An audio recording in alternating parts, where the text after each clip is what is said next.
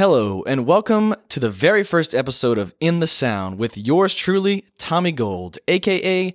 Bad Boy Slim, a.k.a. Rocket Fist, a.k.a. Trent Turnley, of America's least favorite duo, Sick Ride. So yeah, man, I'm feeling pretty good. I'm happy about this. I'm hoping everyone is feeling pretty good. We just got through with Mardi Gras for the first time in like 2 years. Whoo, ball! I'm still alive, man. And that's okay with me. So, I hope everyone had a good one. But to get right down to it, I wanted to start this podcast because I enjoy hanging out with cool people. I love talking to cool people. And I like to see people's outlook on life. You know, because sometimes I need a second opinion on life. To validate if I'm doing something pretty good or okay.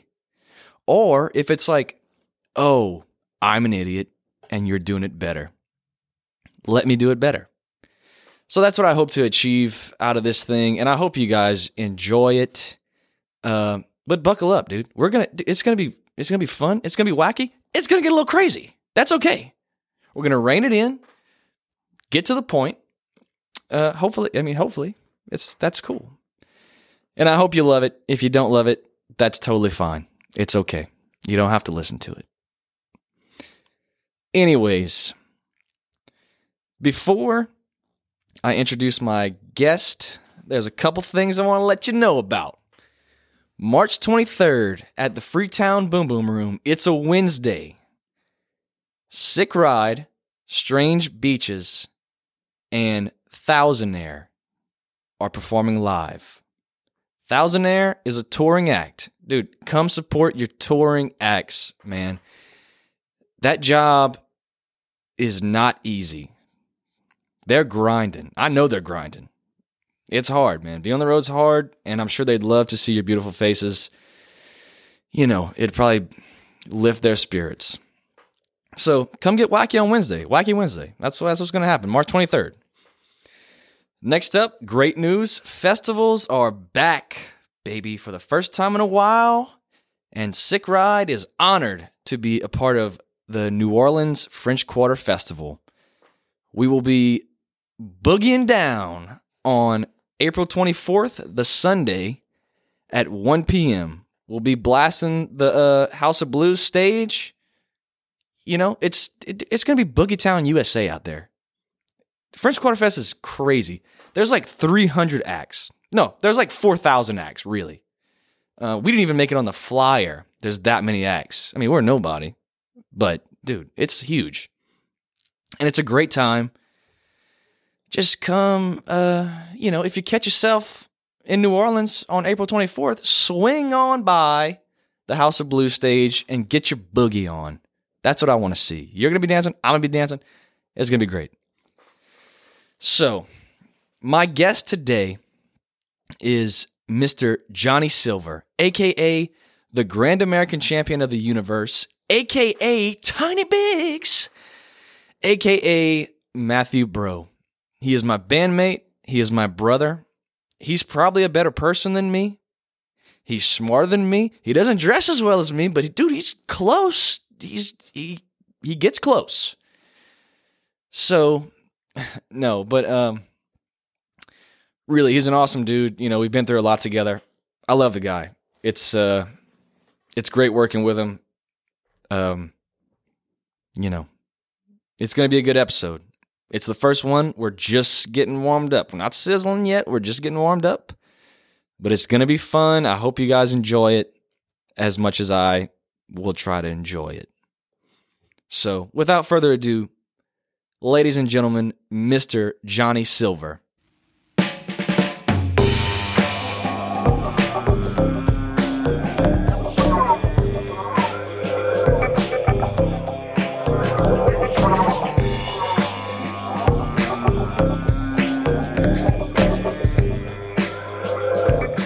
I like it a lot. Yeah, dude, it's a catchy little tune. You know, I had to. Now, you made that by your damn self? I made that all by my damn self. All right, that's nice. I like that. Yeah, you know, when I was had the idea to start this thing, I was like, well, I think I need an intro song. And you know me, dude. I like to come in here and become. Oh yeah. You got What's my name? DJ Trill Insanity. Yeah, DJ Trill Insanity. I like to get in here and be a little DJ Trill Insanity sometimes. No, that's what amazes me about you, that you'll come in and you'll make a song like that for no reason. You know, like this one had a reason, right? But other days you'll come in and it's just happening, and I'm like, "What's this for?" And there's nothing. It's for your brain, which is the reason we should be doing it, I guess. I think it's just to get it out, man. And a lot of the times it's just I like to practice with the software and just kind of make stupid little songs, man. Familiarize your damn self. You know? Yeah, and I think the thing is that when I do that, like it's cool, but it's like when I start one, I'm like, man, this has a lot of potential, and then I'm like, if I don't write the chorus today, it's just gonna sit in Logic. It's gonna sit there. Yeah, so that's what usually happens with my little ditties. But yeah, I like my little intro song. It's it's perfect. You know, it's got a little in the sound. Yeah, DJ Trill Insanity coming at you live in the sound with Tony Rico, and John Ralphio. We made some appearances. Those guys are crazy. Man, they made some appearances for Mardi Gras for sure. Oh my God. Let's talk about Mardi Gras for a second. Yeah. Okay. Dude, I'm like just getting back to normal. Starting to feel a little more normal than I was feeling. But like, dude, the Saturday of Rio, that's like 2 weeks before Mardi Gras. That's when it started. That's the problem. That's my lesson that I've learned. You know, time and time again. But I guess because we've been 2 years out of Mardi Gras. The lesson that I learned this year is don't do Rio, because you won't continue. You know, you won't make it to next weekend probably, which I didn't. Yeah. Didn't make it to the Friday, and then we had the show on Saturday. Right. Took till Tuesday to recover from that, and did not want to do Tuesday. But, you know, we went out there, and it was funny, like every conversation we had with people, it was like, oh man, I can't wait for Mardi Gras to be over. Yeah. Like, I'm just so ready for this shit to be over. And we thought it was funny because we talk about it like it's not an option. Yeah. Like you actually have to go out there and drink. Yeah. Until, you know, from 10 a.m. Like it's a job. Like, oh, damn it, gotta get out there. You know, like, whoops, it's Mardi Gras.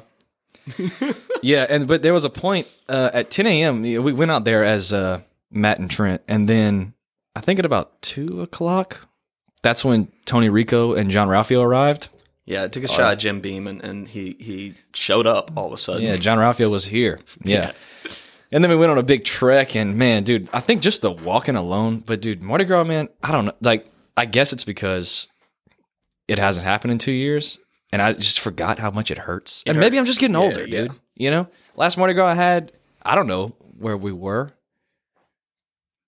Dude, I think it was 2018 last time I went to a Mardi Gras parade in Lafayette, because I think 19 we were in Mobile. Yeah, we were out of town, I think. I think we were touring.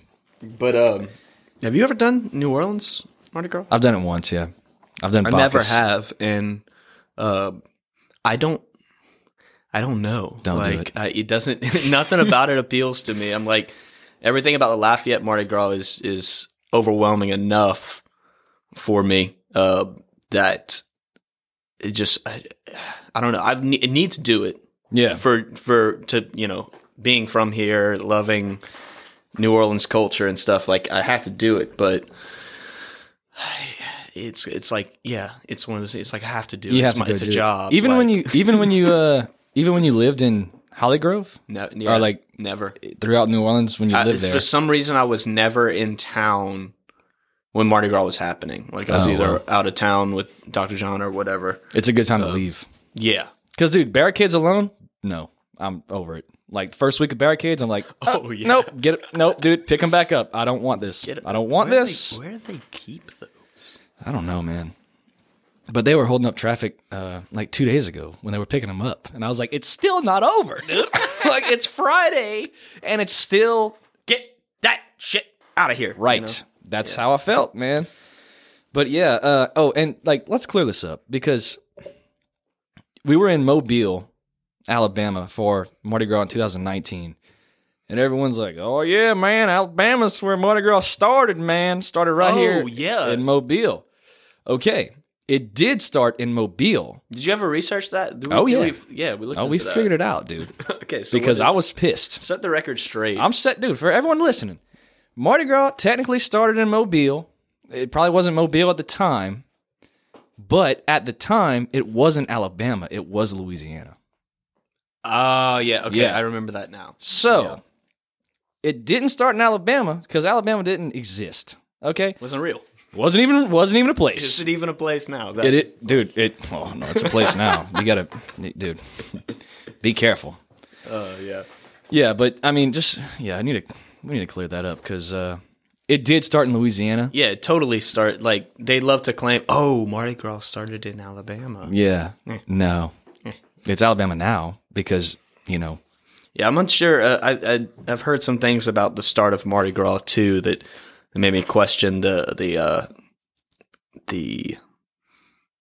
I don't know, ethics of the holiday, too. I don't know. I don't want to repeat them because I don't know if they're super true. But and I mean, dude, and man, if I'm wrong about that, I'm not trying to dupe anybody, but dude, that's what I found. It was Mobile, but at the time it was Louisiana. So, and who knows if it was called Mobile then? But I know it was like there, like it was like in that area. So, and Mobile, that's an issue there. Mobile, it's spelled like mobile. Teen Mobile. It's mobile. Why do we have to change it? What? Mobile. Yeah. Well, no. Well, it has an E at the end, so. Yeah, but mobile does too, right? I don't think so, man. I hope I'm not wrong about that. Wait, hold on. No. No. Mobile? Mobile. Mobil. I'm pretty sure. No, like mobile homes. It has an E. Does it? Yes, mobile has an E. Look up T-Mobile. Oh my God, it has an E. Well, ladies and gentlemen, there you go. I'm an idiot, and this is the first time that's happened. That I'm not the idiot. Oh no, I'm not the idiot. Oh no, dude, I've made some pretty good decisions in my day. Yeah, don't doubt it. But yeah, man. So that's so we cleared that up for everyone listening. Now you know it was Louisiana. Sorry to break your heart, Alabama, but dude, we got it. We win. Sorry. So I guess we can kind of get right into it, man. Kind of about what's been going on since the world shut down. I don't know, like, if you remember a lot of...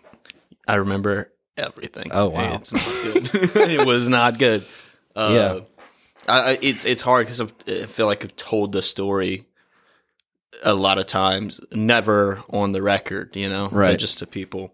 It was fucked, it was depressing as fuck. That was kind of the hardest part. Luckily, like, it didn't financially fuck me personally or you personally. Like, we were able to be all right with, as far as like collecting unemployment or whatever, didn't have like houses and bills we had to work right. Out, True. When we came back. So like, we had cut ties with all that. Very, very lucky compared to some of the other people that were probably in this situation. That had been touring for 10 plus years, and that was their only income. And, Yeah. Well, I mean, it was our only income at the time. Yeah, because we were 6 months in. Yeah. I think we started touring full time in September of 2019. Probably full time, yeah. Full time September. I remember because it was 2 years, like almost to the date. Yeah. After the start of the band that we left, and we rolled. Because our first show ever was September 1st, 2018. Mm-hmm. Yeah. No, it was the 18th? Yeah. Oh, so it was 1 year. That was our first show. Yeah, so it was 1 year after. Yeah, we started. Yeah. Oh, that's cool. That's way cool. Yeah, man. No, we hit the ground rolling. We said we were going to do it, and we went do it. So that's what you have to do. I mean, I think, Well, with us, it's only 2 of us, so it's a lot easier to get, one other person to be like, yeah, I'm quitting my job too. Okay, yeah, let's roll. 4 people, kind of tough. Yeah, I would imagine. I'm not envious of people in that situation that are trying to get everyone on the same page. Right. It's dude, I'm not envious of that van ride, man. No, dude. 5 the stank. 5 dudes deep. They ain't got that black car at Planet Fitness, man. They're not showering every day. You got Jim Bob's ass crack the hack in your nostrils. You're just like, dude, this is rough. That's the big hack. That's the best. Probably just for anything. Like, get the black card. Yeah. Planet Fitness. $20. $20 a month. Any Planet Fitness in the country. Yeah.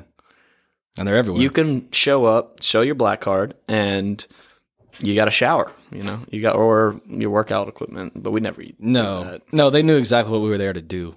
Yeah. You walk in with your leather on, they're like, okay, guy. Like, you're not coming in here to fucking work out. I know what you're doing. Like, we had a that bag. leather jacket, come on. Yeah. So, but dude, those days were great, man.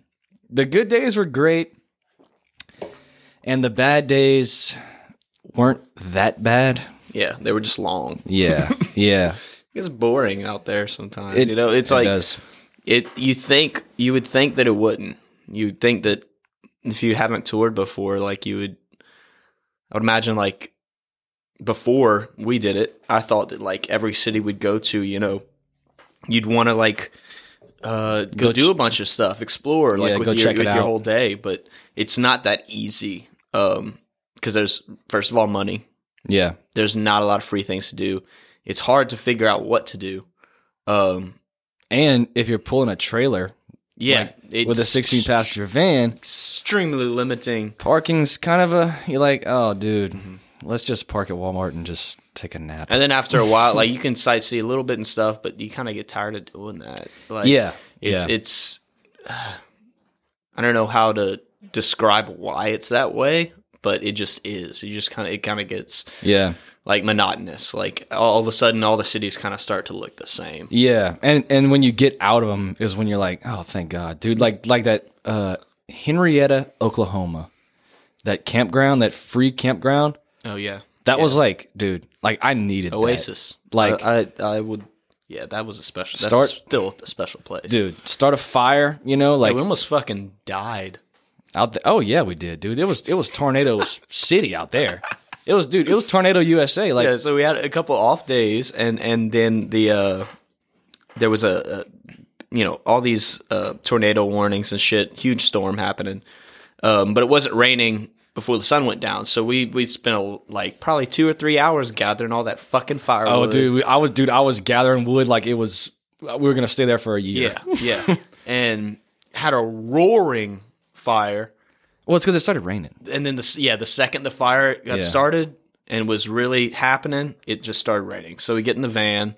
When it started raining, I was like, I didn't just bust my ass getting all this firewood for nothing. I'm building a fire as big as this pile of wood. And then it was huge. So then it was raging. Yeah, he just started throwing wood on. Yeah. And so it starts raining too hard. We get in the van, and I'm in the front seat. You're in the back. I'm in my bunk, yeah. Where you can't see anything from the back bunk because it was all closed in. It was all closed. And I was looking down at my phone with my headphones in, and out of the corner of my eye, I see sparks, flames. Yeah. And I turn, and this entire fire that's next to the van, the wind is just blowing it. Right at the van. Yeah. Coals, hot embers, slamming the side of the van. Took my headphones out, and you can literally hear it. Like, there's pieces of wood flying out of the fire hitting the van. And so I was like, try it. And you had your headphones in. It took a while to get your attention. So I jumped in the fucking driver's seat, and I was like, all right. And I drove a little bit, and I was like, wait, we probably shouldn't fucking drive right now. Well, we shouldn't leave. But then we're just surrounded by trees. Yeah. So it was just kind of a gamble, like, let's get away from the fire and then hope a tree doesn't fall on our fucking van and kill us. Right, exactly. But I think we got in the clear. But so that tornado was the one, I don't know if it was the one, but that was the string of tornadoes happening that hit Nashville. Remember that? Oh, that was the same. Yeah, dude. Because we saw the aftermath of that shit. That was fucking... That was like Home Depots that were not Home Depots anymore. Yeah, you'd be driving, and then you just... All of a sudden, you know, when you're driving past, like, rows of trees, crops... Yeah, oh yeah. You know, and you can see down each row as you get parallel with it. Yeah. That's what it looked like when you got parallel with the line of the storm. Yeah. It's just wreckage. Yeah. And once you got parallel, you could see it all the way down where the storm traveled. It was really fucking eerie. And those, it's like the trees, like the tree line, like there's like just a huge gap of just snapped in half trees and everything else was fine. Like you could see exactly where it passed. And I was like, Jesus, man. Yeah. I'm not used to that, dude. I'm used to a little, hurricane. Crazy hurricane time. Yeah, dude. Yeah. Hey, dude, bring a hurricane on, man. I'll get like 3 cases of beer and drink them all before it even gets here. You know? So you're passed out for the hurricane. You don't. Yeah, it doesn't even matter. Worry about it. Stress it. You know. Doesn't even matter.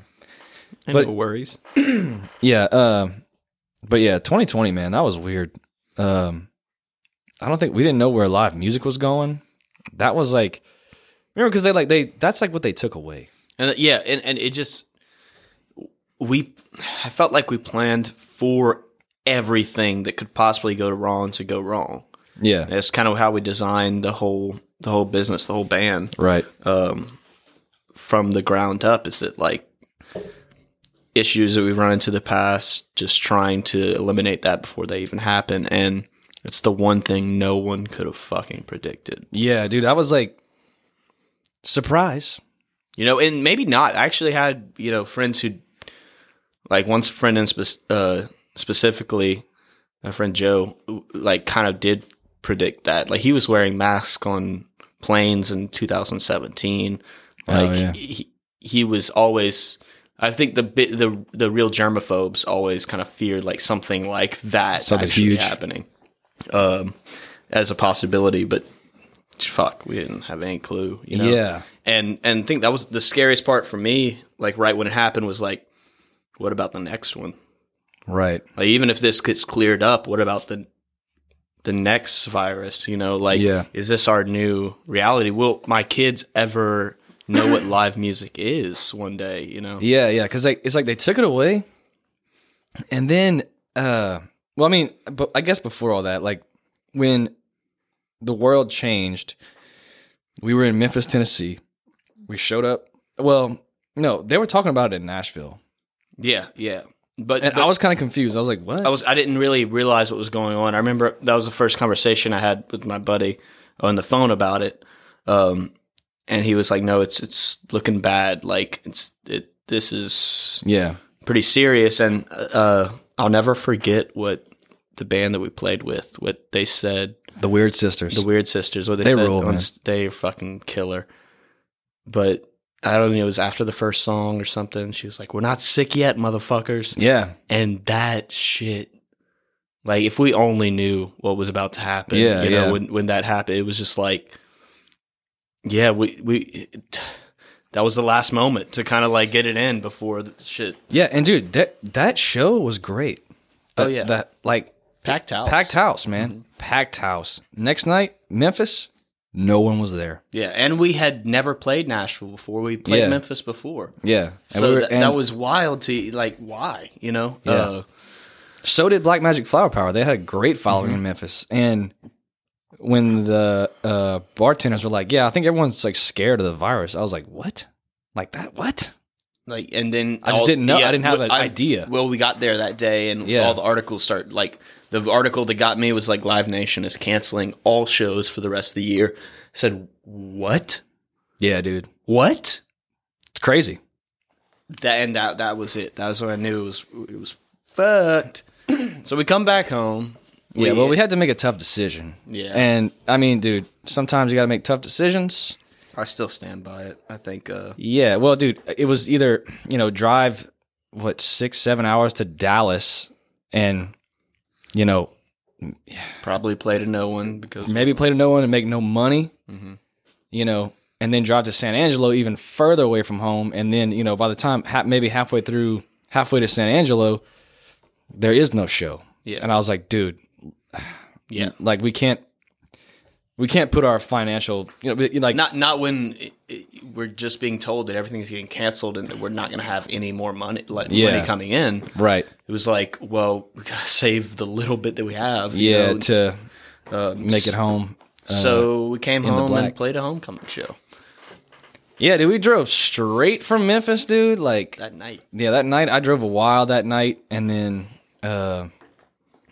we rolled into Lafayette. The next day, talked to I think it was Camps, and dude, I don't remember who it was. It was a touring band. Was? Yeah. Garbage people or something like that. Garbage people. Wow. I felt like the name was. Along those lines. Maybe. I don't remember who the other band was, but got in touch with Nick James from the Boom Boom Room and was like, "Hey, dude, we're coming home. We want to jump on this show. It looks like this is gonna be the last hurrah." Yeah, it's March 14th. Yeah, pretty sure. Yeah, pretty sure. I always remember that date. And dude, we played that show, and the next day. They ex-nayed live music, like in Louisiana at least. Mm-hmm. Like I don't know about anywhere else, but Texas probably stayed strong for a couple of days. But it was fucked. And then we didn't know what the fuck to do at that point. It was very like, okay, let's start working on recording. Yeah, but the drive to do that kind of like. Wasn't really existent right away. Not right away. Well, dude, I was thinking 2 weeks, man. I was thinking 2 weeks and this thing's over. Like we're gonna go right back. Like how long can this really last? Right. It wasn't. It stuck around. Yeah. So I was like, well, still around. Man. But still around. Yeah, not immediately, but and we'll get to Beyond the Shadows, but I think. I don't know if we got home and we had all that studio equipment that we ordered on the road. Yeah.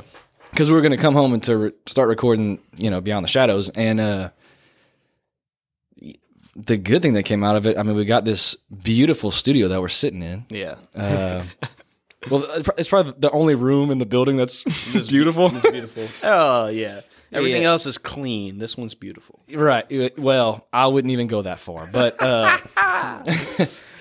we do our best. We did we created Def Honey Recording Co. and started banging out recordings, man. Yeah. I think, and that kind of held us over for a while. But it was still getting darker. It was weird. I feel like you were here more than I was. I felt like I spent a lot of time those first few months just like in bed at home. Yeah. Just kind of sinking a little bit. Yeah. But we kept working. Like things like we still ended up finishing Beyond the Shadows, which was not the easiest thing we've ever done either. Right. That was a painful. I think of it as a painful process. Like it was fun, but it wasn't the experience of like the first record. Oh no, Kiss Goodbye was like, dude, easy, fun. It was Clown City, USA in the studio. Clown it was City, like, USA, dude, put some bells on it. Yeah, put some whistles on it. It's gonna be great. Put some bells, put some whistles, some of the candy. As Paul Broussard likes to call it. Yeah, you want some like a string orchestra at the end of this one? Let's go for it. Add it. Yeah, let's just add it. Add it. And but yeah, I mean, if you want to get into Beyond the Shadows, we can get into it because man, the songs were pretty. I don't know how dark they were before the pandemic. It was kind of, Yeah, because we had a lot of lyrics already written. And then it's just like a few lines that ended up coming after March 2020, which is like the turning point. Yeah. But dude, it like, I know we had lyrics, but not many. Like it was like, when we have a full, because I know we wrote some lyrics on the road, but that was always kind of like, draining too. It's like, man, like I just can't do this right now. Like, right. We'll do it when we get home because we can't even rehearse it. So, I mean, who knows what's going to happen. So the album was initially kind of dark, but all of our stuff's kind of dark too. Yeah. We roller. Dude, hey, dude, Sick Ride's a fucking roller coaster. Okay. We take you down. We bring it back up. We're like, oh yeah, dude, everything's fine. We're happy. Nope. Straight back down to the bottom. Come on down to the darkness. And that's life. Yeah. And it, but that was, I think when we got back, when it was mid 2020, and like we like put our head down and actually started working on that album. That's when it got dark.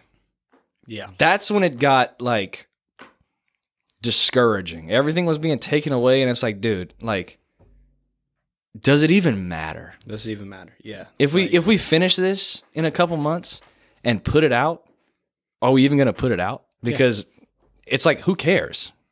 Dude, people were like, there's a pandemic going on, man. And that's all people could think about. Not to mention all the political stuff that was going on at the time. True, yeah. It just for a long time, we waited. Like, even once the album was finished, we waited a while to release it because we didn't feel that there was a space. Right. Like, it just, there wasn't a space for music and art in the moment, which is probably the time when you needed it most, but fuck getting in trouble for it just didn't seem right to try to promote anything. Yeah, I felt the same way. When everything else was just so fucked. It seemed like there was more important things that needed to be brought to, and it was like not our time. Our time to shine. And that dude, that sucked, man. I was like, damn, dude, like we, you get excited about finishing an album, and when we finished it, I was like, okay. Okay, all right. Yeah, but I mean, dude, some of the lyrics on there, man, dude, like it got dark, man. Build a coffin, dig a hole for all the things I used to love. Yeah, and that's kind of what we were doing, man. I was digging that hole. I guess after we finished it, after we released it. Okay, so we did it. Do you remember when, like, the month that we released it? January 2021. It was January. Yeah. Okay, so we played, like, we had that brief time that things opened back up. That's September. And we played a couple shows. It was the end of September, or it was October. Yeah. It was the Grouse Room. Yeah, the 20-something, and then the last show, we played that Halloween show at the mansion, Freetown Mansion. Right. And that was a Saturday. And then Monday, the fucking wreck happened. Oh, the wreck. Yeah, we got to talk about that wreck, man. Yeah. But okay, before we get to that wreck, dude, we got lucky, man. I don't know, who knows, but we got lucky, dude, because we played the October 20th, then we played the Halloween show, and then we didn't have anything booked. But November, everyone who was playing in November was damn near getting blacklisted. Yeah. Like, dude, people were like, no, we were out for blood. Somehow we hit that little window where it was okay. Yeah. I don't know either. We played a week later, got canceled essentially. Almost, yeah, for playing, dude, and almost like, we lucked out. We somehow, we skipped that. It was like, whoops, just gonna scoot through the back here. That never happened, I swear. Yeah, and then I don't know, November. What day was it? The 11th. Who knows? But I think that's actually pretty close. The November 10th, I think, when you were Matt Bro, and then you were Matt Broke. No, it was like the 3rd, because it was right. I mean, it was that Monday after Halloween. So it was. It was November 2nd, I think. I think it was the 2nd. And yeah, for those of you who don't know the story, I was we were driving to Chick-fil-A with my partner at the time, and she was driving, and I was in the back seat. My sister was in the front seat, and we at the intersection of Mud and what's that other fucking street? Moss. We were T-boned. Moss's boss. And fucking old broke my goddamn hip, shattered my hip. Yeah. Fucking broke my shoulder, cracked a couple ribs. There's this whole fucking thing. You cracked your pelvis in 3 spots? Yeah. Yeah. Yeah, I had to go into surgery. The craziest shit that happened, this is my favorite, like, most scary part of the whole thing. When I got in the ambulance, the pain was, I used to have a dream of getting a motorcycle, and now I don't. Yeah. Because fuck that Right. pain. I can imagine. Like, oh, it was bad. And I needed something for the pain, so they were like, okay, we're going to give you fentanyl. I was like, fucking bring it on. Bring it on. Like, whatever. Something. And one guy, there was 2 dudes in the 2 EMTs in the ambulance. One left. The other guy was preparing the dose. He was going to put my IV. And then the other guy walked in, and right before he like put it into my IV, the guy was like, "Oh, wait, man, you have to dilute that first." Oh. Like, would have killed you on sight. I guess. I don't know that much about how that all works, but that scared the fuck out of me, and I always remember that. And you're just like, dude, never mind. Like, yeah, Katie and ambulance. Good job. Yeah. Train your fucking people. All right. Yeah. But yeah, I had surgery. I got like 12 screws in my hip now, and 3 months later, after that, it took about 3 or 4 months to recover, and back to normal, and then got in another fucking wreck. Oh yeah, man. And okay, but you I was driving this time, totaled my car, but it was not our fault whatsoever. We were run off the road, and the car flipped into a ditch, and we were fine, thank God. But and they ran, and they ran. They didn't stop. But luckily, there was an old couple, and the guy was like a veteran behind us, so they confirmed the whole story to the cops, because the cops were definitely looking at me like, right, I don't know. Yeah. You're like, dude. Well, they're like, you're pretty calm. Yeah. I'm like, yeah, because we almost died 3 months ago. Like, we've been through this. We know what to do. Yeah. Like, dude, this is nothing. But hey, I mean, at least you weren't in a Benzo. You weren't in a Maserati. You were in the Tribute, dude. I was in the Tribute. Yeah. This is not Tribute. The greatest car in the world. It's just a Tribute. Mazda Tribute. R.I.P. Man, dude, know anything about vehicles, anything at all, the transmission went out at 100,000 miles. Just gone. This was not the greatest car in the world. It was just Tribute. It was just Tribute. Dude, you didn't have power steering for like 7 months. I feel like I was like, dude, go fix it, man, please. But dude, good riddance. You had some issues in that car, man, dude. There was not one corner that didn't have some kind of packing tape or this dude busts out the wood screws, just like, yeah, I'm gonna screw my bumper back on real quick.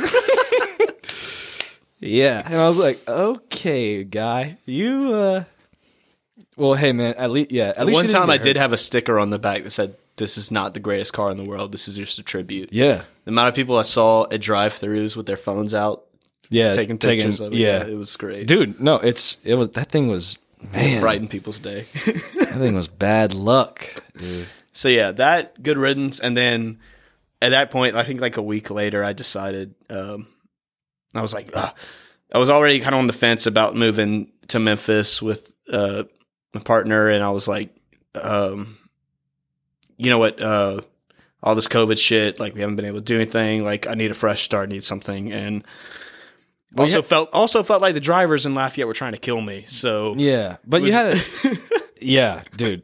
Oh, sometimes, man. But so we moved to Memphis, where she was from. But you also had a lot of time. Like you had like some fucking depressing downtime with that with the wreck. With the injury. Oh my God, like, yeah. I mean, we were just, that was I got, well, there was the fucking medicine, Yeah. The pain meds that. Oh, yeah, that kind of. Got really fucking hooked on. Yeah. Eventually, I ran out. They wouldn't give me any more, so I started taking partners, and then, it just got real bad. Life without that, it was never, I don't feel like I've ever been the same since I got hooked on that for that period. Got off of them finally. Well, didn't that give you some like anxiety? Like I think like I remember you had a couple of attacks. Like, when I had to quit them, and like really ran out, and I'm not great with like buying illegal drugs. Like I don't know any dealers of anything. I'm not very good with that. I don't know why. It's like I have long hair. Profile me, come up to me, try to sell me some drugs. For all you listening, give me a call, man. Next time, give me a call. Maybe not. No, I'm totally kidding. Totally kidding. But when I quit, like it just sent me into this ridiculous anxiety where I essentially wake up and like if I would, the anxiety was so bad I would like bawl my eyes out until I either like smoked enough weed to calm down or was just literally too tired of crying, like too exhausted. Jesus. Yeah, and it was like that for weeks and weeks. And the weed wasn't actually really helping. It was just kind of like making it somewhat bearable. Yeah. So then I had to kind of like wean off of that too, even though it's not addictive. It was still kind of addictive. Well, you can do too much of anything. Yeah. And then and it wasn't. It at was some point, it was dabs. I mean, it was. Yeah. It's heavy. Concentrate. Which there's some doctors that were telling me that can have something to do with the weird stomach anxiety I was feeling too. Like that something about the wax accumulating like in your stomach can give you these really weird stomach feelings. But yeah, that was really hard to get over. That took a long time.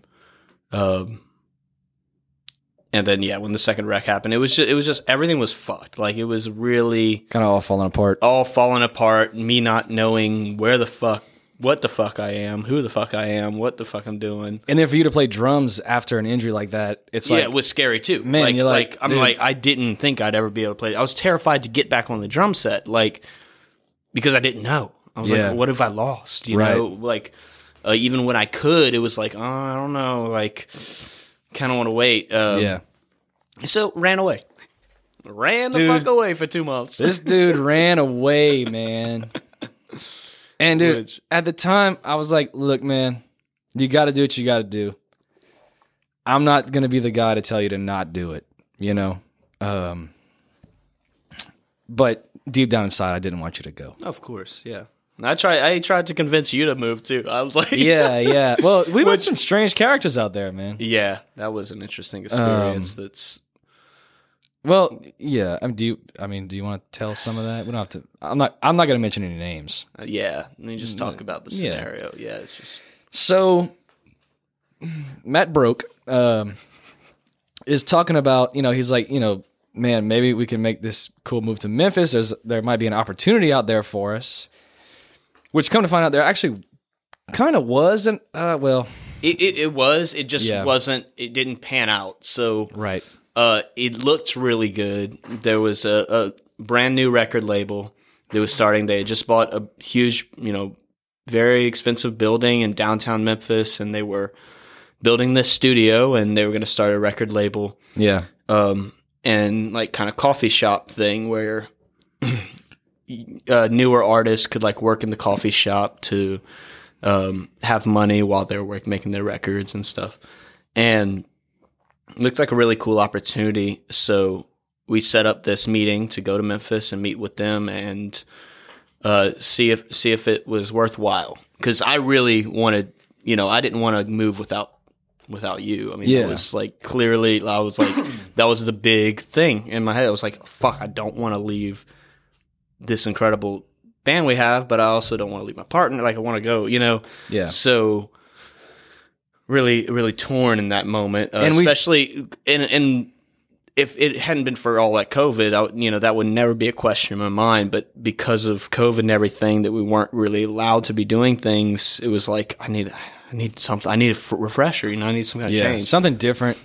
So we did the meeting, and we actually did tour the studio. Oh yeah, it was pretty much built, dude, and it was nice. Badass. No, it was great. It was a beautiful studio. Bro, I was like, damn, I don't even want to know how much they spent on this thing. And this dude, is like some of the guitars they had in there. I was like, Jesus, man, like, dude, this is like, it was nice, man. But it was weird from the second we arrived. Yeah, it was a little strange, man. It was strange and never felt right. Yeah, the meeting, with the main guy who was kind of in charge. We were kind of talking to his assistant, I guess would be a good term. Yeah, assistant. The main guy, we had a sit down meeting with him in the coffee shop, and like we're talking about kind of whatever. And when he asked us about, or maybe he asked me about something. So he was like, like you have to have a show, you have to put on whatever.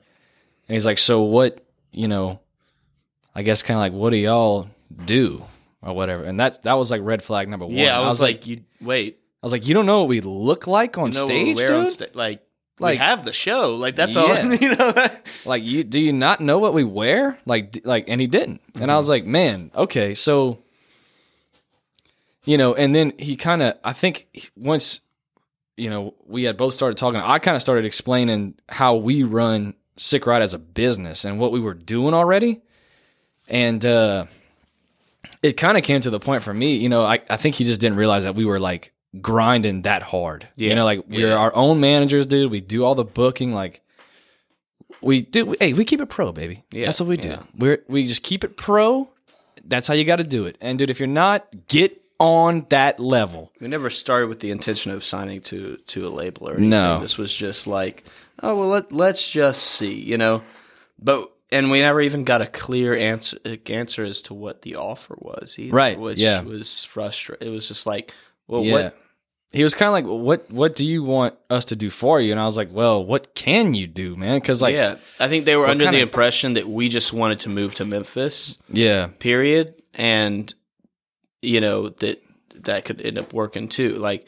But we could start helping them out and whatever. Yeah. And I'm like, yeah, no, man. Like we're kind of doing. It's like this meeting for me personally is kind of like, what are you offering us? Yeah, what would we gain from this? Why would we want to do this? Like, yeah, you have this great list of all these people you worked with. You're very high up in the industry, but that's impressive. But impressive doesn't mean shit. Yeah, I was like, well, what about right now? Like, what are you doing right now? Yeah, like what? I don't know, man. It just seems... And it never felt right either. I mean, it was definitely weird. So we didn't end up decide to do anything with the band with them. Right. But I still moved to Memphis. Yeah. For like 2 months, worked at the weed shop, worked at the CBD store. Man. Ounce of Hope, little plug, man. Right by Hattie B's, dude. You know that? Right across from Hattie B's. You know that boy had that fiery booty hole? Every day. Dude. Oh, yeah. Hey, it's good, man, but... Dude. It's a real cool city, man. I loved everything about the city. It was awesome. It is a cool city, man. Mm-hmm. It's really very it's really rad. Cool. Cool music scene aside from just the famous stuff from there, just the soul and stuff. But there was a huge punk music scene there. Really cool spot. The relationship I was in didn't end up working out, so. Fast forward those 2 months, and I was like, you know what? Honestly, what the fuck am I doing here? A lot of things started to change for me. Part of the reason I had to come up with enough reasons for myself to move to Memphis, so that I wasn't just doing it, just for my significant other. Yeah, it had to make sense for me too. And one of the reasons I had given myself was that I wanted to be, more open about sexuality, and I wanted to, I felt that things were more accepted there. Mm-hmm. And when I got there, I was like, oh, wait, this is, things are accepted here, but I'm just like, all I can think about is the people at home who are still dealing with, the issues here. Like, I feel like I'm running away to a safe place when people at home need help. Yeah. You know, if I want to be someone who changes the world, which has always been kind of the thing, then why the fuck wouldn't I start where I know the most people, I have the most influence. Right. You know, yeah, so there was a lot of good reasons to come back, the main being this band. Yeah. You know? Yeah, for and sure. It took me about one fucking day to decide. Right. Well, dude, didn't you like you signed a lease, and I think you signed a lease for a place, and then like was it like 3 days later that you were just like, nope. Oh yeah, no, later, I dude. was there for a month, and then really? I signed a lease. I was there for a month, and told him the situation, and he was so funny. This guy was like 80 years old.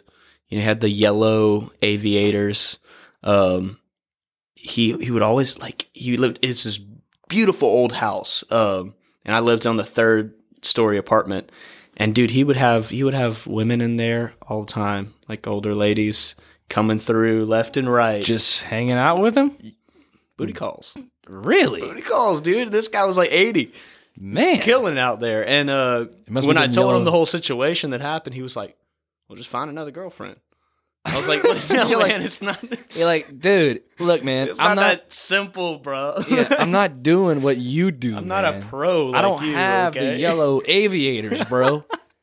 I mean, let me borrow them for a little while. Yeah. So he was understanding. It was all good. And moved back and hit the ground running, man. Just came back and really... I'll never forget that first night that I got back in town. Mm-hmm. Or no, I came back just to see how things felt for a weekend. For a weekend. I do remember that. Got in at like 1 o'clock in the morning. I met you at Grocery Tavern. Oh, yeah. And we got blackout drunk. Our boy Josh Wells was there, and I walked through the door, and he saw me, he saw you, and he grabbed the biggest fucking bottle of whiskey they had, and he set it on the bar and said, "You guys have a good night." Yeah, he knew like we had some shit. Yeah, to catch on. And I think they were closing too, and he's just like, "Dude, just take this." Yeah, I was like, "Okay, man." Yeah, dude. And we stayed up till like fucking 7 a.m. Yeah, just pulling on that whiskey. Just talking about fucking everything. I had felt like we hadn't talked like that. Yeah. Since before COVID. Right. Yeah. You know. Yeah. That I hadn't felt that close to you in a long fucking time. We talked about how all that happened, the move, everything was necessary. Yeah. It was necessary to bring it back, make it stronger, and confirm that what we're doing is worth it. Is worth it, yeah. You know, and is you're not going to find it very easily anywhere else. Right. Yeah, man. No, I think I still, change of pace sometimes kind of sometimes it's needed, man, just to kind of go somewhere else to kind of see what you're missing back where it got stale, like just like kind of get it unstale again. But yeah, after that, I think we had another wave of COVID. I think it was Delta time. It was Delta time. Let me get a little piss real quick. And a beer before Delta time happens. Well, let's take a little break. We'll be right back. And we're back. Yeah. So before we continue with what we were talking about, I really want to touch on the debate we were having the other day about the triplet thing. Triplet thing? Yeah. One Mardi Gras. Remember we were talking about how it makes sense. Like twins make sense because there's 2 boobs, one for each nursing. Oh, you're talking about nipples. Oh. Yeah, and I was saying, look, there's no way for us to really know, because there isn't, that mothers of triplets don't have 3 nipples. You know what, dude? I'm pretty sure they don't. I'm sure they just kind of swap around. You've never seen. I mean, I don't know. Okay, no, I haven't. Who's to say that isn't an evolutionary adaptation that's made when someone has quintuplets or something? They don't just appear, though. I'm not talking about a whole nother boob. I'm just talking about another nipple. Right. On the same boob. No, that's wrong. I'm going to go out on a limb here. I think you're wrong. Well, I just want the listeners to like think about this on their, we can agree to disagree. That's fine. Dude, you have an interesting take on that. And, maybe it's right in the center. Yeah, I mean, I think I don't think it's an interesting take. I think I'm the only one trying to get down to the bottom of this. Okay. Well, you know what? Next time you see a lady with triplets, say, hey, you mind if I just see them knockers?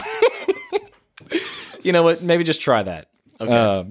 Well, yeah. I mean, thank you for your suggestions. Well, okay. Good luck. Okay, so where were we? We were on the Delta kick. Delta 9. Not Delta 8. Delta 8. On the Delta 8, dude. Yeah, dude, hey, it's real, man. I'm all about the Delta 8. Oh yeah. But so you moved back to town.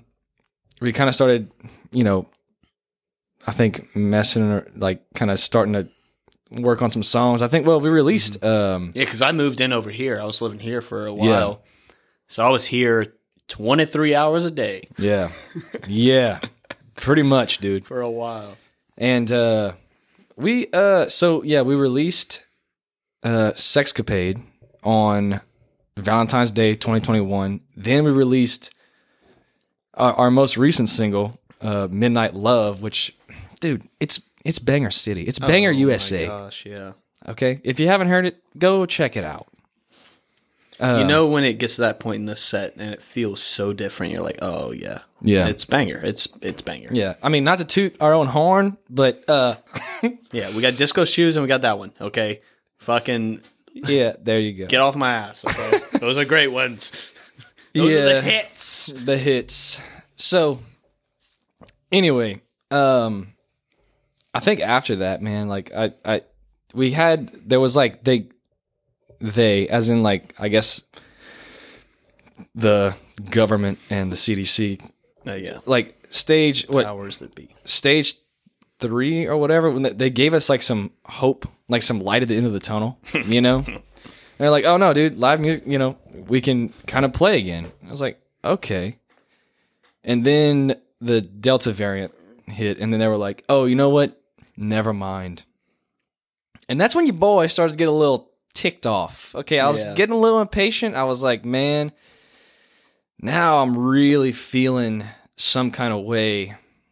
And that was kind of like what I said in the beginning, like talking about, well, what about the next one? What about the next one? When the variants started happening, that was like, here it is. Yeah. Here it is. Yeah. I think, I think you were probably more prepared for that than I was, because I was like, no way, man. No way. Like, yeah, there's light at the end of the tunnel. We're on our way out. Oh, yeah, I was never ready. I'm still not even ready to accept that things are back open, like, wholeheartedly. Yeah. I'm right, because they're not everywhere else. Yeah, not everywhere else. That's why. But anyway, so I mean, we had those songs, but those songs were already done. We weren't like working on music, really. Like those songs were all recorded, pretty much mixed. There wasn't really a whole lot of work to do on them. And then they're like, oh, never mind, no more live music. Cancel all your plans.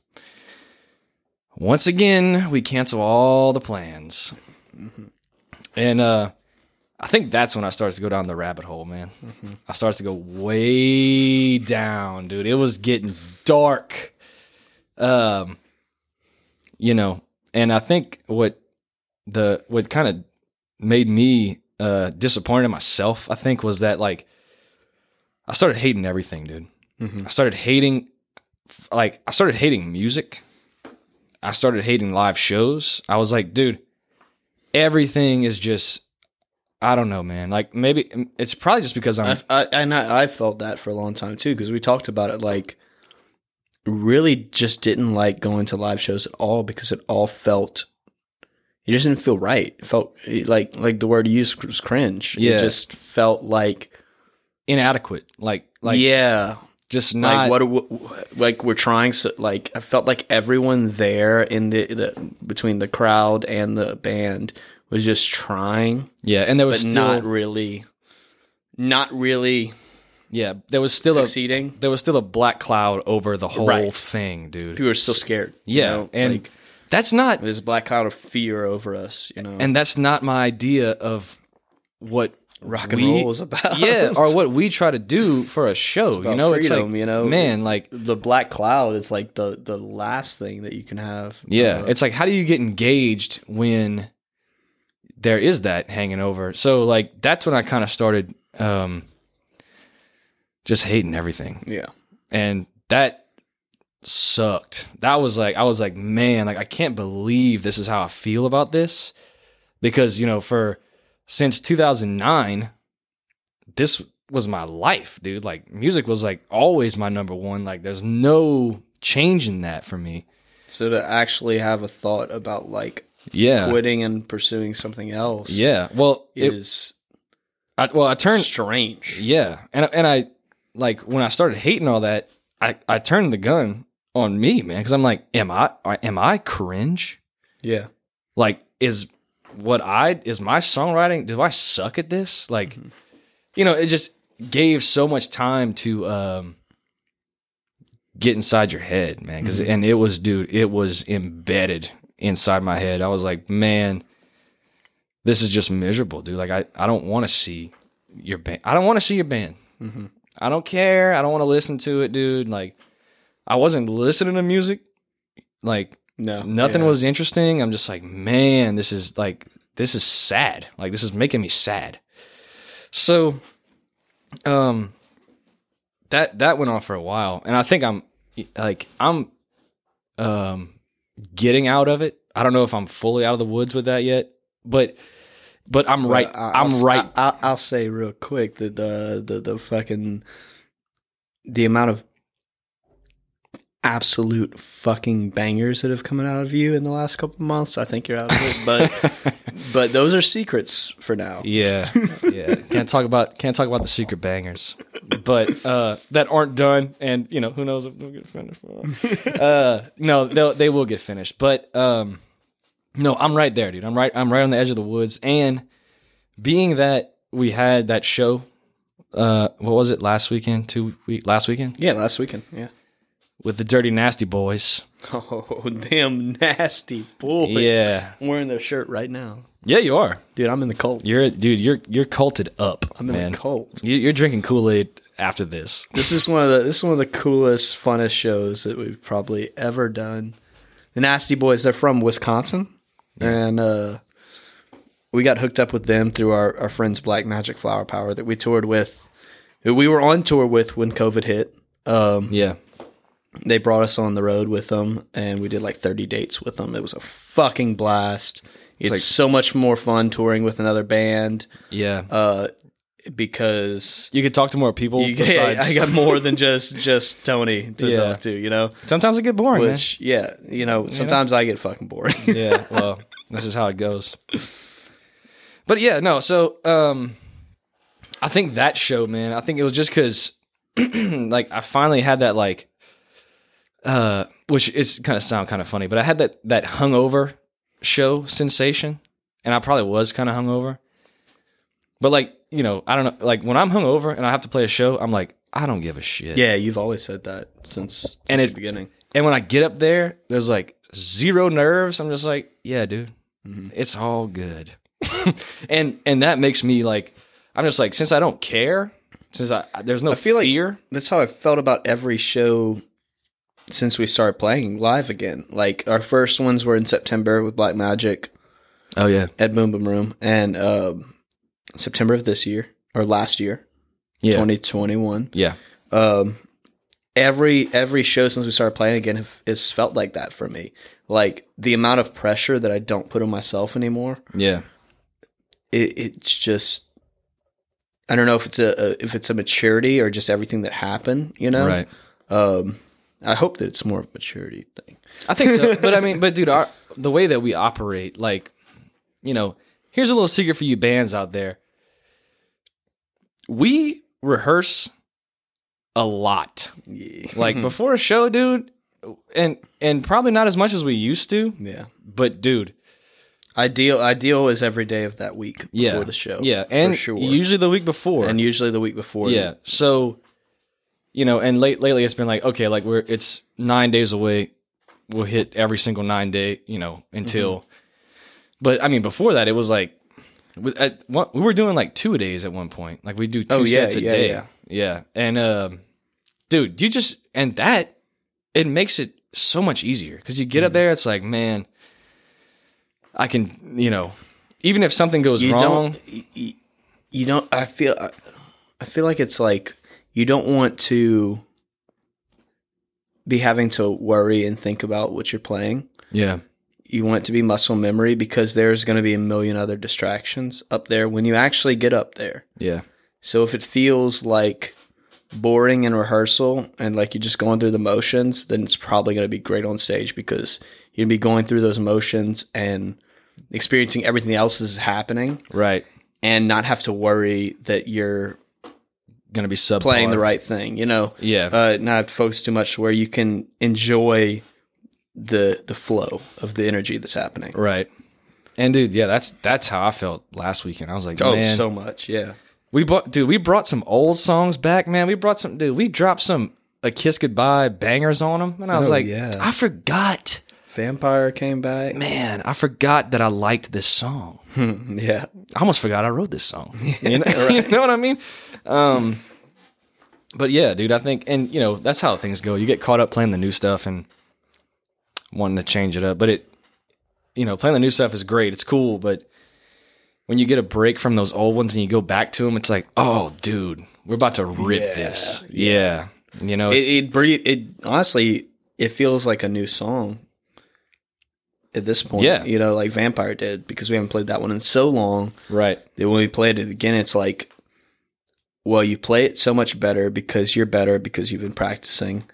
And it almost feels like a new song because like, oh wait, like we can do this so much better now. Right. Because we've progressed as musicians. Yeah. So the set changed. It breathes this new life into it that it's like, oh my God. Right. Yeah, the set changed, and as far as like technical stuff, we got all those bells and whistles now. Mm-hmm. Just right along with us. And it makes such a difference. Like when I hear like the synth come in, I'm just like, yes, give me that. Mm-hmm. I'm like, that's what I need to hear right now. Like needed that. I definitely think that's what has taken things to kind of like the next level as far as the way the set feels and sounds. Yeah. It changed the whole thing. Adding the track and we fought with it for a long time, whether to do that or not, ethically. Right. But at some point, man, it's about the show. At some point, it's about the show, and it was like you could. We played the shit. We played the shit on the record. Yeah. It's like. Yeah. Oh yeah. All that whole thing of like, oh, you're not really playing it live. It's so stupid at this point. It's like, well, I mean, yeah, it's like one of us played it though. Come on, yeah. Like you want me to fucking play it live, or we put the bass on the backing track and I'll play this.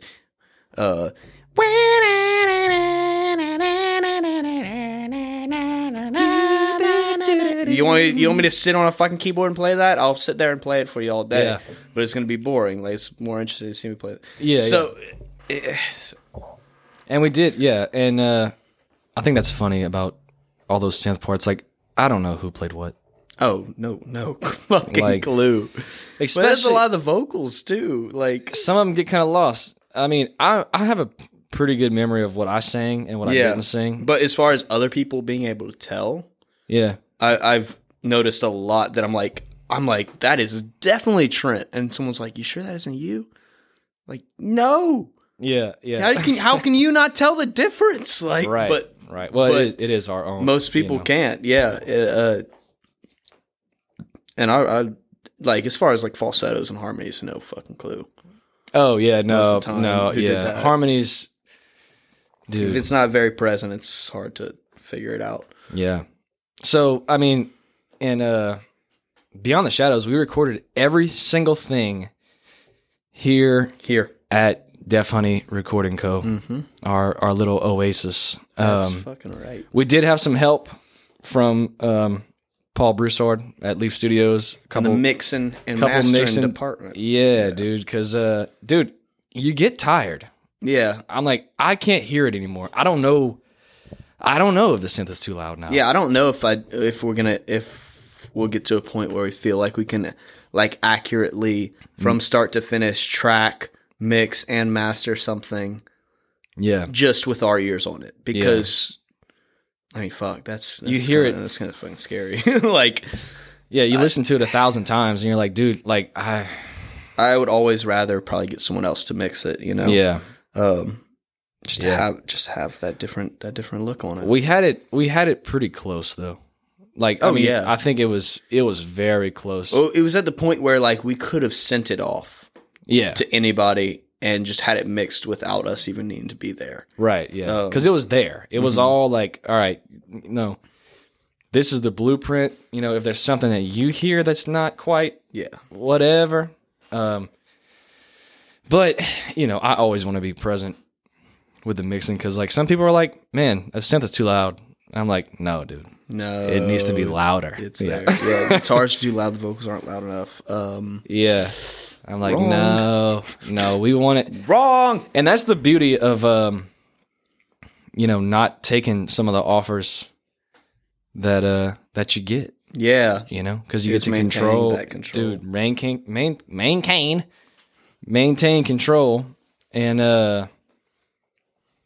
you know, that's.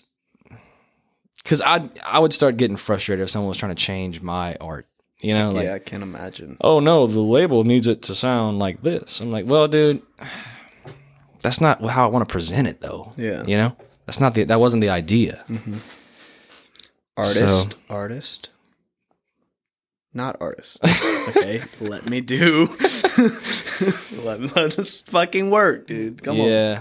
Yeah, but it is frustrating. I mean, we're not perfect. I mean, there's a lot of days that I was in we were in here, and I'm like, oh, dude, like I can't play on time today, man.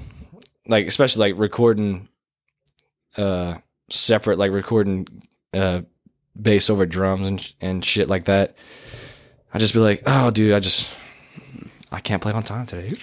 and I don't think either one of us like have the idea that like. We have the best idea I don't think that I have the best ideas. I'm always willing to hear a better idea. Yeah. But when it's something that's like an instance where there could be a million good ideas for what to do here and there's too many cooks in the kitchen. Yeah. It's just that can be annoying. Yeah, it's annoying. That's probably the best word for it. Yeah. I mean, you and I think we do well with that. Cause I mean, I think you and I both like to work for the song. Yeah. Not for our ego. And it's with two people, it's like, there's a good chance that if one of us doesn't have it, the other one's got it. Yeah. You know, if neither one of us have it, we just wait. Yeah, wait. Or if the part that we have is good enough, it's like, dude, it's actually, like I listen to it the next day. I'm like, actually, it's fine like that. Like, I don't really, you know, like becoming indifferent with it. It's like, sure. Like knowing when the work's done, knowing when to stop fucking with the song. Yeah, dude. Because you can start to ruin it. You start ruining it, dude. And like, got to put it out, man. Because like, there's a point that's like, dude, I don't know. There's a point where you start going backwards. And like, some people can realize it, some people don't. But it's like, man, like with... I don't know, maybe Midnight Love or whatever it might have been, like one of our recent ones. Oh, that one, yeah. It's just like, dude, like we just gotta let it go. I'm just like, let it go. Midnight Love, we sat on forever because I always felt like it needed something else. I felt like there was something missing. Yeah. But we were also sitting on it because we knew it was hot and like wanted it to come out at the right time. Yeah. We finally decided to like, fuck it, let's just fucking throw it out there. Yeah. Kind of like everything we've done since A Kiss Goodbye. Literally. Or maybe Shatter, but Yeah, it's kind of like we don't love PR. No, we should probably get better at it because we are not pro with that. No, but I kind of like the surprise factor, man. Me too. I'm like, announce it a day before and just drop it and just be like, oh yeah, that's it. That's what some of COVID I think has done for us, is like really not giving a fuck in that sense. Like, yeah. You totally should. Oh, absolutely, yeah. Everyone should, but in all honesty, the records kind of like when the records come out, if I'm happy, I'm good. Yeah. And then honestly, I'm so tired of listening to it at that point. I'm just like, yeah, dude, it is what it is. Throw it out. Like, it's cool. We enjoy playing it live, so I'm like, that's all I need. I'm like, if I hated the song, playing it live, if I hated playing it, then I'd be like, well, let's just not release it because I don't want to have to play it, you know? But, dude, yeah, I think, everything that we've kind of just let go because it was just time to let it go, I think I still like playing those songs. Mm-hmm. So it's not too bad. So, yeah. Where do you think live music's headed? Do you think we're almost out of the woods? I think we see the light. That is fucking hard to say. I don't know. I don't, personally right now, live music is like, I think if live music is fucked, everything else is fucked. Okay. But do you think it is right now? Because I have no fucking clue. I'm scared. Well, I don't think it is right now. I'm scared of what may be coming. Okay. I'm operating as if it's not. Mm-hmm. But like in the back of my mind, it's happened to you before. Like, yeah, it's happened. I'm before. working on some like wilderness survival skills kind of thing. Yeah. Oh, that far. That kind of thing. Dude thinks it's all going to come crashing down. No, I mean, that's where I'm at with it. I don't think it's going to be live music specifically. I think if live music gets fucked, it's going to be everything else is getting fucked too. So I'm going to just keep operating as if it's not. Yeah. Just rock and roll. Yeah, I'm not sure, man. I mean, it seems like right now that everything's, I mean, at least here, at least in Lafayette, it seems like definitely here it feels that way. And I mean, even I'm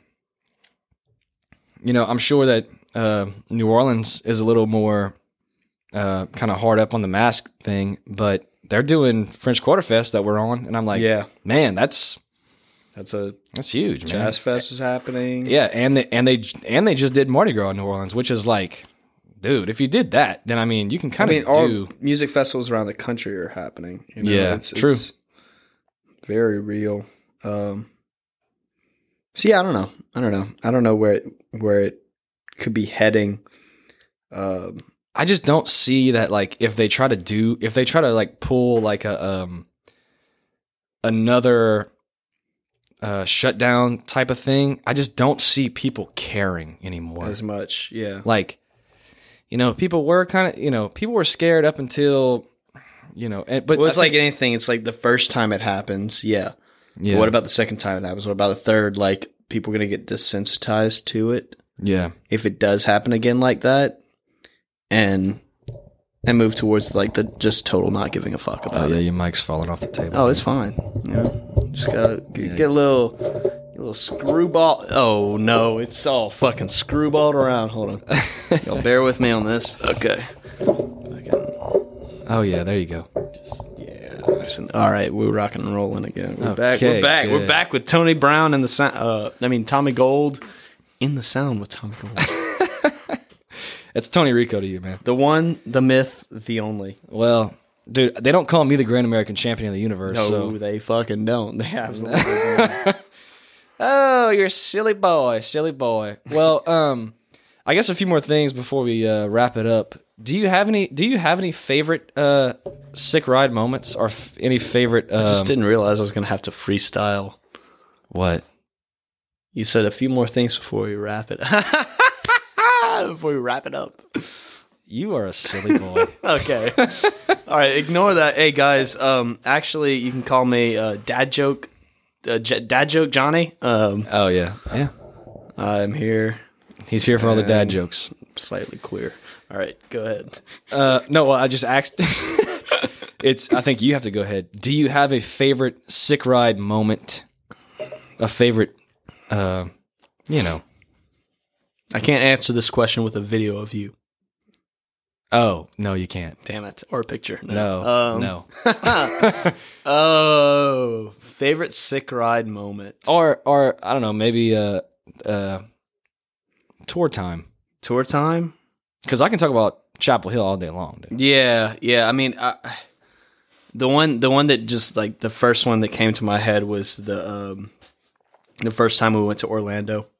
Oh yes, and met Jason Michaels, Jason Paul Michaels, dude rips, man, and such a good dude.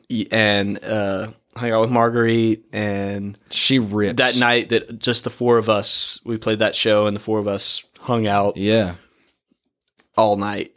Just talking about everything, man. Like that was probably the highest I've ever felt in this sick ride. Just like the natural, like. It felt like, I think, yeah, dude. I remember experience. God, I remember that fucking experience because it felt like we were doing it for the first time. Yeah, Yeah. It's like, oh man, we are a touring band. Yeah, like, and dude, and we have been for like probably at that point. It was probably what 2 weeks. Mm-hmm. We were already on the road. Yeah, I mean, and they just gave us so much respect and so much like that. It felt so real, and it was like, okay, this is really happening. Like we're out here making lifelong friends. Yeah, man. Like, and they are, Yeah. So we still talk to this day. It's like, there's so many people out there like that. Just in the 6 months of touring we did. Yeah. Like we could probably name, a good 15 people. Oh, dude, maybe more that are lifelong friends, like people that I would call if I need to get bailed out, kind of shit. Yeah. Like, so for those of you who don't know, Jason Michaels is basically Standard Motorcycle Co. / club. Dude's badass, man. He's like a motorcycle. Just a little bit of everything. Yeah, he raced motorcycles for a long time. Works on bikes. Runs a co-op that you can go and work on your bike at. I think video production. He's all over the place. Dude, he's just dude is constantly working, man. Constantly doing something cool. Always something productive, man. And Marguerite, his partner, is the most badass. What? There was an article that called her the female Lemmy Kilmister or some shit like that. Wow. It was just like, Well, dude, I'll say it right now. She's like 10 times more rock and roll than I am. Yeah. I'm like, holy shit, dude. I'm like, man, you're like, if you look up rock and roll in the dictionary. Yeah, there's probably a picture of Marguerite. There's a picture of her on the page somewhere. I promise you, dude. Absolutely. Little Vicious, her band. Dude, rips. Yeah, I gotta check that out. They got some records out. Yeah, and you know what, dude? With saying that, just thinking about meeting those people and just being on the road like that, like, I think it like really made me realize because people from here are I don't want to say people from here, but like people from a smaller area that haven't really been anywhere besides where they grew up. They're like, oh man, those people in, California, dude, they're different. They're man. so different. Yeah, the people up north. The people up north, they're mean, man. You gotta, dude. You gotta. They don't appreciate, like, they don't have manners. Like they don't hold no doors open for people, like all that kind of shit. Dude, I just bull shit. Yeah, and dude, and like I don't know. I think maybe it was just our touring experience, but like. I mean, we traveled other ways too. Like I did a lot before, traveling for work and shit before Sick Ride. And anywhere I've ever gone, it doesn't matter where the fuck you are. It's nothing but a geographical location with humans in it, all kinds of different humans. Yeah. And you're going to meet assholes. You're going to meet cool people. You're going to meet people just like from home. Like, it's a mixed bag. Anywhere you fucking go, it doesn't matter where you are. And I think the tour, just like what we were doing, just like the touring live show culture, like, it really restored my, like, you know what, dude? Actually, most people are good. Yeah, because in that situation, like, you're meeting people who are doing what you do. Yeah. Who are going to shows, who are going to local rock shows, like, who are in bands or, like, in the scene, for lack of a better word. Yeah. And, they're probably going to be pretty fucking cool. Yeah. And, dude, and, like, it almost restored my faith, like, in humanity. Yeah. Just across the board, dude. I was like, man, you know what? There's a ton of great people out there. Yeah. And you just gotta go out. You gotta be one of them. And you just gotta show up and be there. But you gotta be one of the good people. Yeah, and you gotta be one of the good people. Because, dude, if you are one of them, you will attract them. And dude, that's why all day long. Yeah, and that's why you have lifelong friends when you can, meet someone and hang out with them for like 3 days or a week. And, dude, you still text them today and be like, "What's up, player?" Miss you, man. I miss you. And people, Yes, I do. Still, I miss our friends around the around the southern United States. It might be time to go back. I think so. I think it is. Don't give anything away though. No. Secrets. Lots of secrets. Well, lots of, not secrets. We're gonna hit the road a little bit this year. We got some work to do for it, but hopefully it all pans out and it all becomes a productive thing. So yeah, man. I'm excited. Yeah. I'm excited as fuck, man, about everything. Life's good. Life's very good right now. It's feeling the living has been happening. Yeah. And you have to live in order to write. Yeah, dude. And that's what I'm really starting to feel, is that I'm starting to figure out what I want to say next. Yeah. And that was a big thing for me too. After Beyond the Shadows, man, I was like, oh, dude, like I am spent. Yeah. Like I got nothing in me, dude. I got nothing to say. No, same. And the current situation with, the world that we're in, it's like, man, what do you say? Like, is anyone right anyway? Like, if I have it, I don't know, man. But I agree. You gotta live to have something to write about. But don't do things on purpose to write about it. You know what I mean? Right. Yeah. Like, that's cheating. That's not. That's cheating. You can't do that. Yeah, because that just kind of makes you kind of fake, I guess. Yeah. So you ain't real AF if you do that. I guess so. But hey, you know what? If you do that and you're a good person, hey man, kudos to you. Yeah. I'm happy for you. I'm happy for everybody. I ain't mad about it. Nah, dude. Nah. Well, man, is there anything else that you got to say to the world right now? Or yeah. With this show, episode 1 of In the Sound, the whole world's gonna hear it. This is what I want to tell them. This is what I want. I love you. I have faith in you, and don't fuck it up. Hey, dude. Well, look, everybody. You heard it first from Mr. Johnny Silver, my bandmate, my brother, AKA Stiffbone. AKA Stiffbone. That's him. Hey, Jesus Christ, JK, no one calls me that yet. Okay. He's really on one. He's really, dude, he's feeling it. So, I'm sorry if that offended any Christians out there. I love you and have respect for your religion. There you go. Yeah, there it is. Well, you can follow this dude on Instagram. Johnny fucking Silver is your name, right? We love you, but go home. Is that That's a Donald Trump quote? Is it?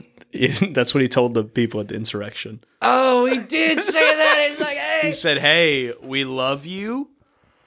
Go home. Dude. Something along those exact lines. Man. Like, Okay, so that is how we're gonna end this episode. I'm hijacking. Sorry. We're gonna end this episode with "We love you, but go home." Okay, well, you heard it first. Johnny Silver. You have any piano gigs coming up? Any piano related things? I don't believe no. Not on the books right now. Okay, well, follow him on Instagram. Johnny fucking Silver. That's him. That is him. So give him a follow, and see what he's doing next, because he's a wild and crazy guy. You got to watch him. You got to watch out for him. Really. Oh yeah, I be doing shit. Okay, well, listeners, thank you so much for listening. That's it for the episode. Stay tuned for the next one. Okay, see y'all later.